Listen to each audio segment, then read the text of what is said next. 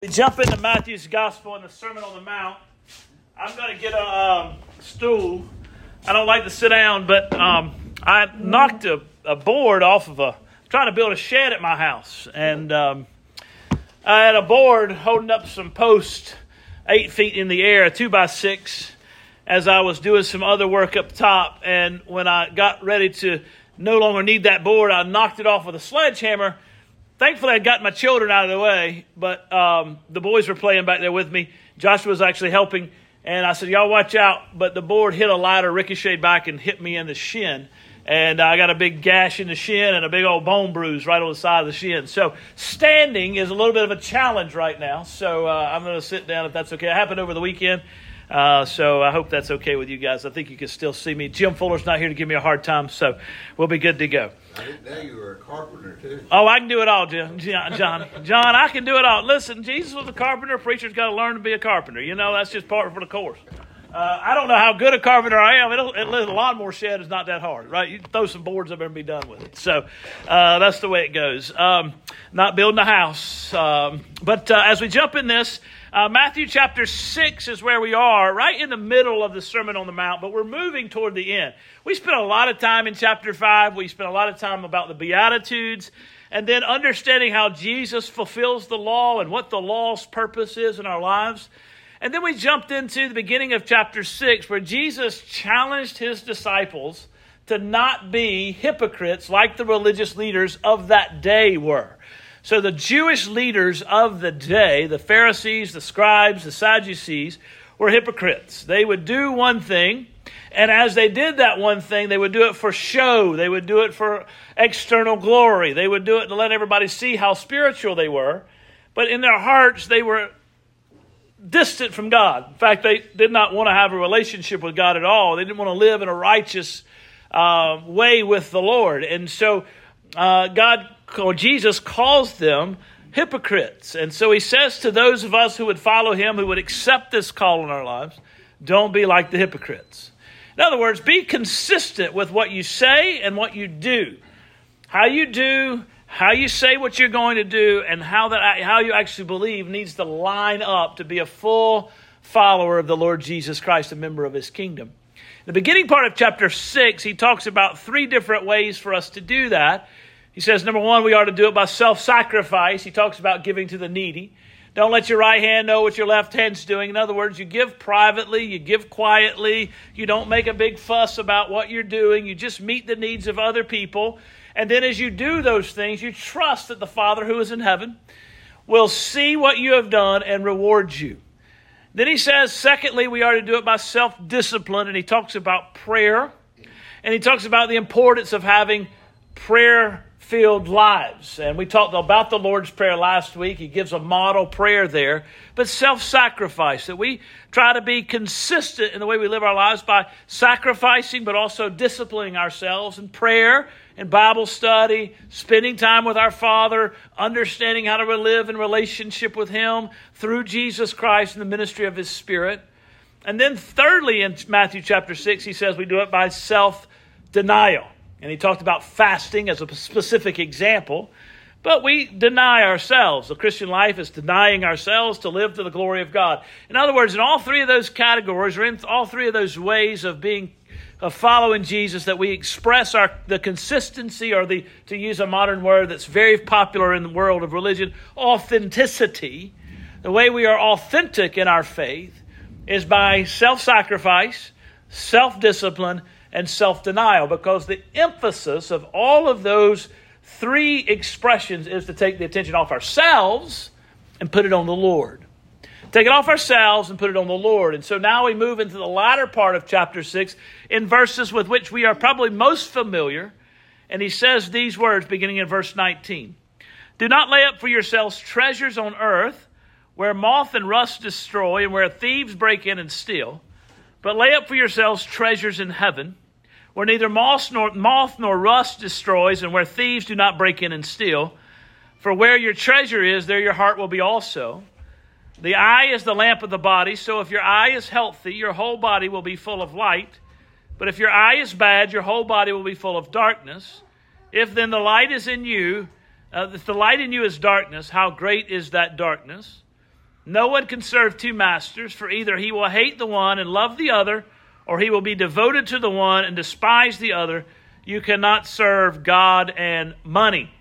And so as Jesus is diving into this and is pushing this message on further, he talks about the importance of not laying up for ourselves treasures in heaven.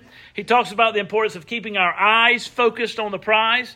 And he talks about the importance of not serving two masters, but rather deciding we're going to serve one master only, and that is God. What is the result, or what is the context out of which these three commands come? Well, it's simply that when we don't follow his advice, we don't put the Lord first, we put ourselves first, we focus in on ourselves, we have a tendency to be anxious. So we find these words in verse 25. Therefore I tell you, do not be anxious about your life, what you will eat or what you will drink, nor about your body, what you will put on. Is not life more than food, and the body more than clothing? Look at the birds of the air. They neither sow nor reap nor gather into barns, and yet your heavenly Father feeds them. Are you not more valuable than they? And which of you, by being anxious, can add a single hour to his lifespan? And why are you anxious about clothing? Consider the lilies of the field and how they grow. They neither toil nor spin. Yet I tell you, even Solomon in all his glory was not arrayed like one of these. But if God so clothes the grass of the field, which today is alive and tomorrow is thrown into the oven, will he not much more clothe you, O you of little faith? Therefore do not be anxious, saying, what shall we eat, or what shall we drink, or what shall we wear? For the Gentiles seek after these things, and your heavenly Father knows that you need them all. Seek first the kingdom of God and his righteousness, and all these things will be added unto you. Therefore do not be anxious about tomorrow, for tomorrow will be anxious for itself. Sufficient for the day is its own trouble. Now those are familiar words to us.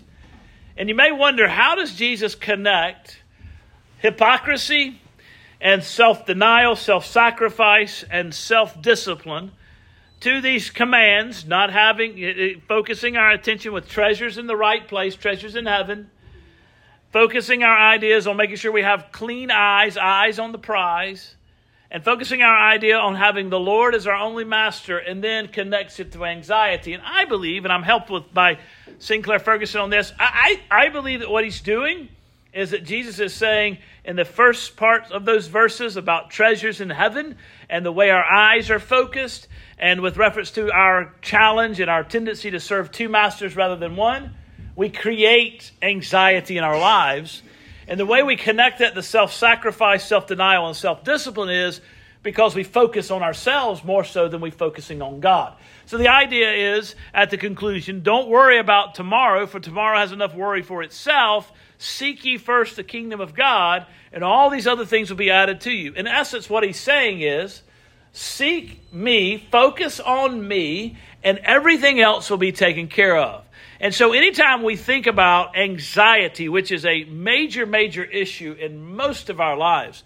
Now, I recognize that some of us have anxiety at a much deeper and a much broader level, and others of us just have worrying issues. But I would imagine the majority of us at some point in our lives have had, will have, or currently do have a struggle with anxiety and worry. And if that's the case, then we know, based on what Jesus says here, we're in good company. Because Jesus is speaking to the earliest disciples who would follow him, those 5 or 6 that he had called to himself, and then everybody else who's there trying to figure out, who is this Jesus guy? And if they got the problem, we got the problem, then the message that Jesus gives us is something that we definitely need to hear. That message Jesus gave them is the same message he gives us. So let me first of all say that I think he says 3 things that lead to anxiety in our lives. He, in a sense, diagnoses the problem of anxiety in our lives. Why do we have anxiety? Anxiety is a result of other things. It is a symptom, as it were, of a greater problem. And so what Jesus says, there's 3 things, 3 reasons. Number 1, he says our treasures are in the wrong place. Verses 19 and 21, I've already read this, we'll read them again. Do not lay up for yourselves treasures on earth where moth and rust destroy, where thieves break in and steal, But lay up for yourselves treasures in heaven, where neither moth nor rust destroys, and where thieves do not break in and steal. For where your treasure is, there your heart will be also. When Jesus talks about treasures here, he's talking about either resources, finances, money, or he's talking about things money can buy. Why do we say that? Because he refers to, don't lay them up on earth where moths and rust can destroy and where thieves can break in and steal. Those are material possessions. And what Jesus is saying here is, our temptation is to focus ourselves and focus our ideas on the concerns and the things of this world. And when we do, we put our faith, our hope in wealth, possessions, and even experiences. And Jesus is saying one of the reasons we have anxiety in our lives is because we look around us and we don't have everything that we think we need and or want. And as such, we get anxious about it. We're worried about whether the dollar's going to stretch. We're worried about whether we can continue to live in a way that reflects the values we have for ourselves, as it were. And so our temptation is to establish in our lives treasures and a practice of amassing treasures on earth rather than treasures in heaven. I dare say there's probably not a person in this room who hasn't at some point woken up in the morning, stayed up late at night, or wrestled with rest and relaxation because you're worried about how the ends are going to meet. Worried about what the next step is. Worried about whether or not we're going to be able to afford what we want to afford or what we think we need to afford. And so the challenge is for us is to say, all right, we've got to sit back and say, are we placing our treasures in heaven? Are we amassing our treasures in the way in which we serve the Lord, the way in which we meet the other people's needs, in the way in which we discipline ourselves to rest in Christ, or are we doing it by the measures of success in our world today? It's become very popular in a lot of places. You turn TV on, you hear what's called a health and wealth prosperity gospel. The idea is God desires to bless you. God's going to give you this. You need to put a little seed money here, etc. And all that does is continue to focus us in this life rather than in the one to come. We need to make sure we're focusing in on the glory of God, setting our treasures in heaven. What are we doing in order to establish that heavenly dwelling place, that home that we're going to be with? At some point, everything we have in this life is going to fade away. And it's always at risk of being stolen, burned, washed away, etc. And so we've got to make sure we understand our treasures are to be stored in heaven. So he says one of the reasons we tend to have anxiety in our lives is because we're placing our treasures, we're amassing our treasures in the wrong place. It's a question we need to ask ourselves. Are we amassing our treasures in the wrong place? The second thing he says is that we're looking at life, we're viewing life wrong. Look at what he says in verses 22 and 23. I'll read them. The eye is the lamp of the body, so if your eye is healthy, your whole body will be full of light. But if your eye is bad, your whole body will be full of darkness. If then the light in you is darkness, how great is the darkness? He's speaking of the eye of the spirit or the heart. Verse 21 says, for where your treasure is, there your heart is also. Then he talks about the eye. It's a different idiom that we would use today. But the idea is, where is our heart set? Is our heart full of light? Is it full of truth? If it is, and we view the world through the lens that God has given us in His Word, and we see the light of Christ, and we walk in our lives through the light of Christ, then we're going to have meaning in our lives. We're going to see the beauty in the world around us. We're going to be able to take things in stride and not be so stressed out, so angry, so negative, so irritable and irritated in life, right? We're going to be able to say, you know what, I'm going to view this through the lens that God has said all things exist for the glory of God. Am I setting my heart on Christ? Am I setting my heart on Jesus? Seek ye first the kingdom of heaven. That's the challenge. And if we're not viewing the world properly through the lens of the Bible, and we're not seeing everything that is that is good and great and that God is doing in our world, in our lives, maybe the question is, are we looking in the right place? Is our eye focused in the right object? So we have anxiety because our vision, our thinking about life is wrong. We set up treasures on earth. We have wrong thinking. But we also, I think he says, our service is split between two masters. Verse 24, no one can serve two masters, for either he will hate the one and love the other, or he will be devoted to the one and despise the other. You cannot serve God and money. And here's what Jesus says. The entirety of the Sermon on the Mount is pushing us to the idea that Jesus is Lord. In fact, when Peter makes a confession of faith in Matthew chapter 16, Jesus says, who do you say that I am? And Peter says, well, some say John the Baptist, some say Elijah, some say one of the prophets. And Jesus says, but who do you say that I am? And Peter says, you are the Christ, the Son of the living God. And Jesus says, blessed are you, Simon. Flesh and blood has not revealed that to you. My Father's in heaven. And your now new name is Peter. And on this rock I will build my church, the rock of confession. Jesus Christ is Lord. He is the King of glory. As such, he demands our full and continued devotion. And the challenge for many of us is that we are splitting our devotion between the things of our world and the Lord. Whether it be to meet the needs of our family, whether it be to do a good job in our office, or whether it be to have certain resources so that we can enjoy certain life experiences, etc. But Jesus says, you've got to learn to devote yourself fully unto me. You can't serve me and anything else. And the reason you have a tendency to serve everything else is because you ultimately want whatever else can bring, those other things can bring to you. So really it's about the self. So self-sacrifice, self-discipline, self-denial to trust Jesus. And so we don't have to become masters of everything in our world and all our desires and all the stuff going on in our lives. Jesus is the master. We submit to the master who is the Lord. But one of the reasons we have anxiety is we're double-minded. To use the phrase of James, it's the same phrase, double-mindedness. We're split. We're trying to ride the fence. We have one foot in the world, one foot in the kingdom of God. We're trying to make our decisions and live a life of, where we're walking a narrow line. And the reality of it is that Jesus says, I demand 100% of you. And if you trust me, seek me, I'll provide everything else.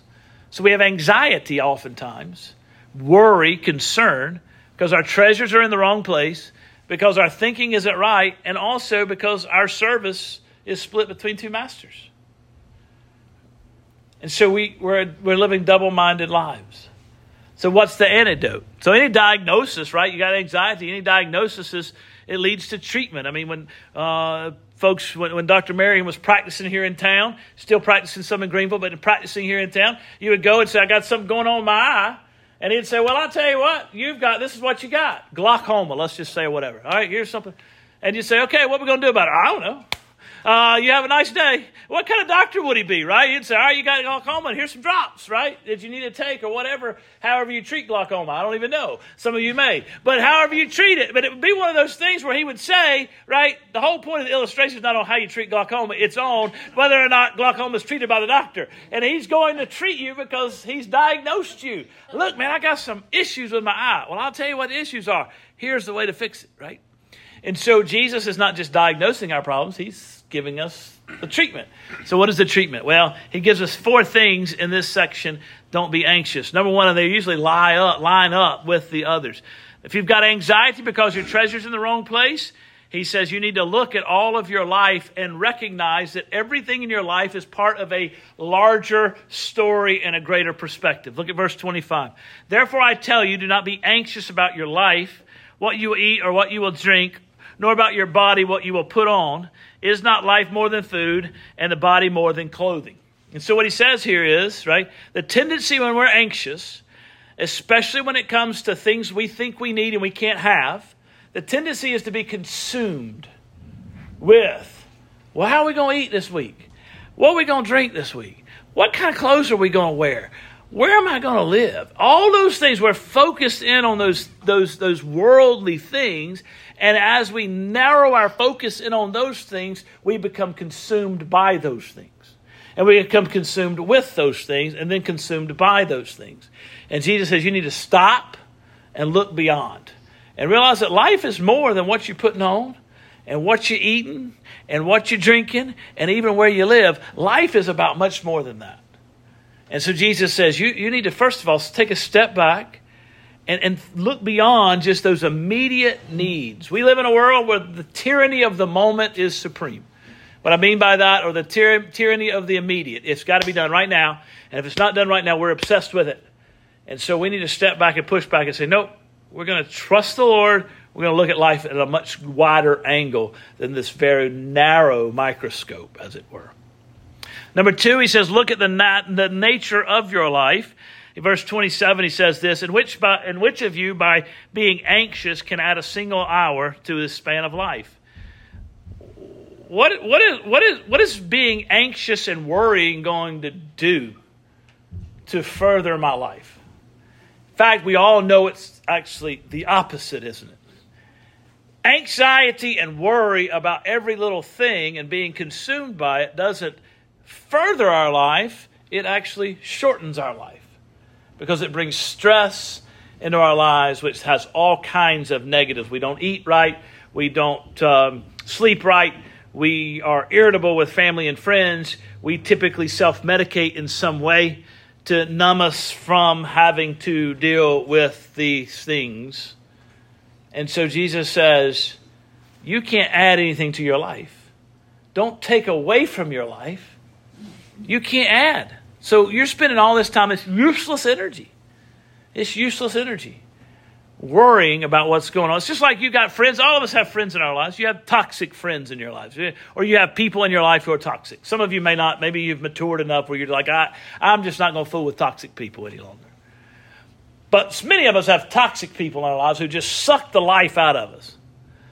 And we've probably been told on more than one occasion, dude, you just need to cut that person out of your life. And oh, no, I'm going to try to save them. Or I think I can do it. If I don't help them, nobody else will. Well, they'll find somebody else to latch on to, trust me. Right? And at some point, we've got to learn to do that. And it's the same with anxiety. That's sucking our life. Worry about things that we can't control.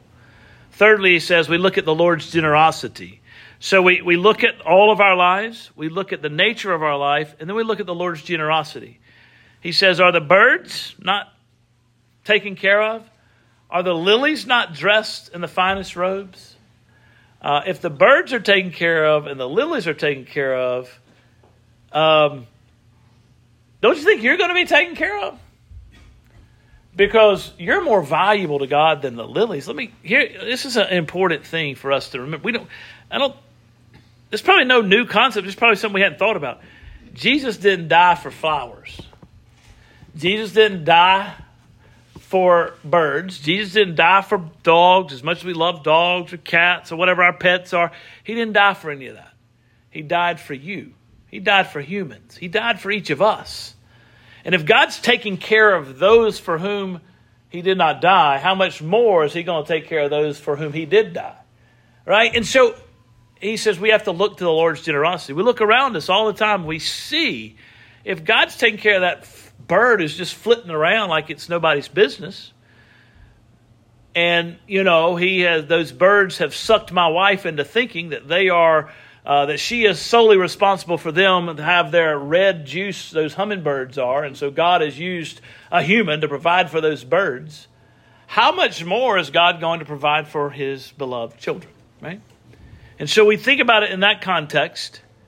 We look at God's generosity. And then lastly, we seek God's kingdom first. We focus our attention on him. The light of the soul focused on the light of the world. And we'll receive the gift of grace.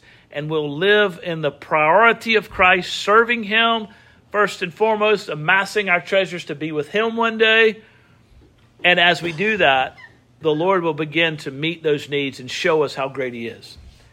Now, given what Jesus has said, it should not be any wonder to us as our society begins to turn away from pursuing the kingdom of God more and more.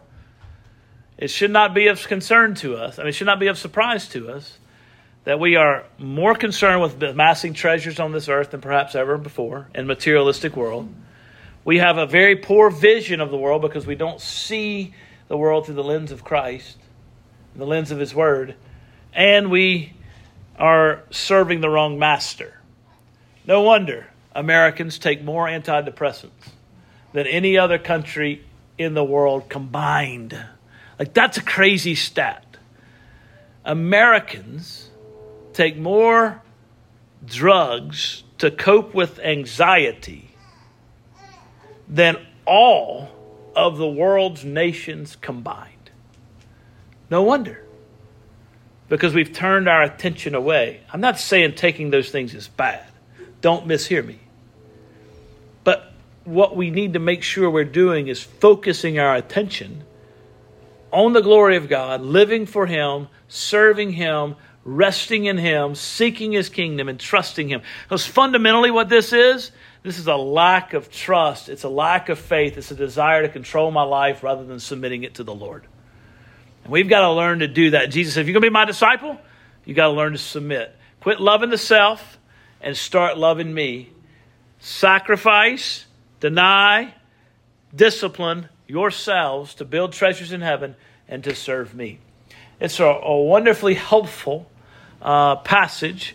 There are cases where anxiety becomes more than we can bear, and we need good treatments. But we also need those treatments with focusing our minds and the proper coping mechanisms that God's given us in His Word as we focus in on Him. And some of us simply need to learn to cope better as we focus our attention on the glory of God and rest in Him. Let's pray. Father, we thank You so much for this time together. We thank You for Your grace. We thank You for Your love. We pray, Lord, that You'll help us as we learn to follow You, trust You, live free in You, and not be so consumed with anxiety and worry, which is something that probably most of us have, are, or will struggle with pretty severely. We ask that You'll be with us and that You'll give us grace as we follow You. For us in Christ we pray. Amen. All right. Thank you, guys. It's been fun.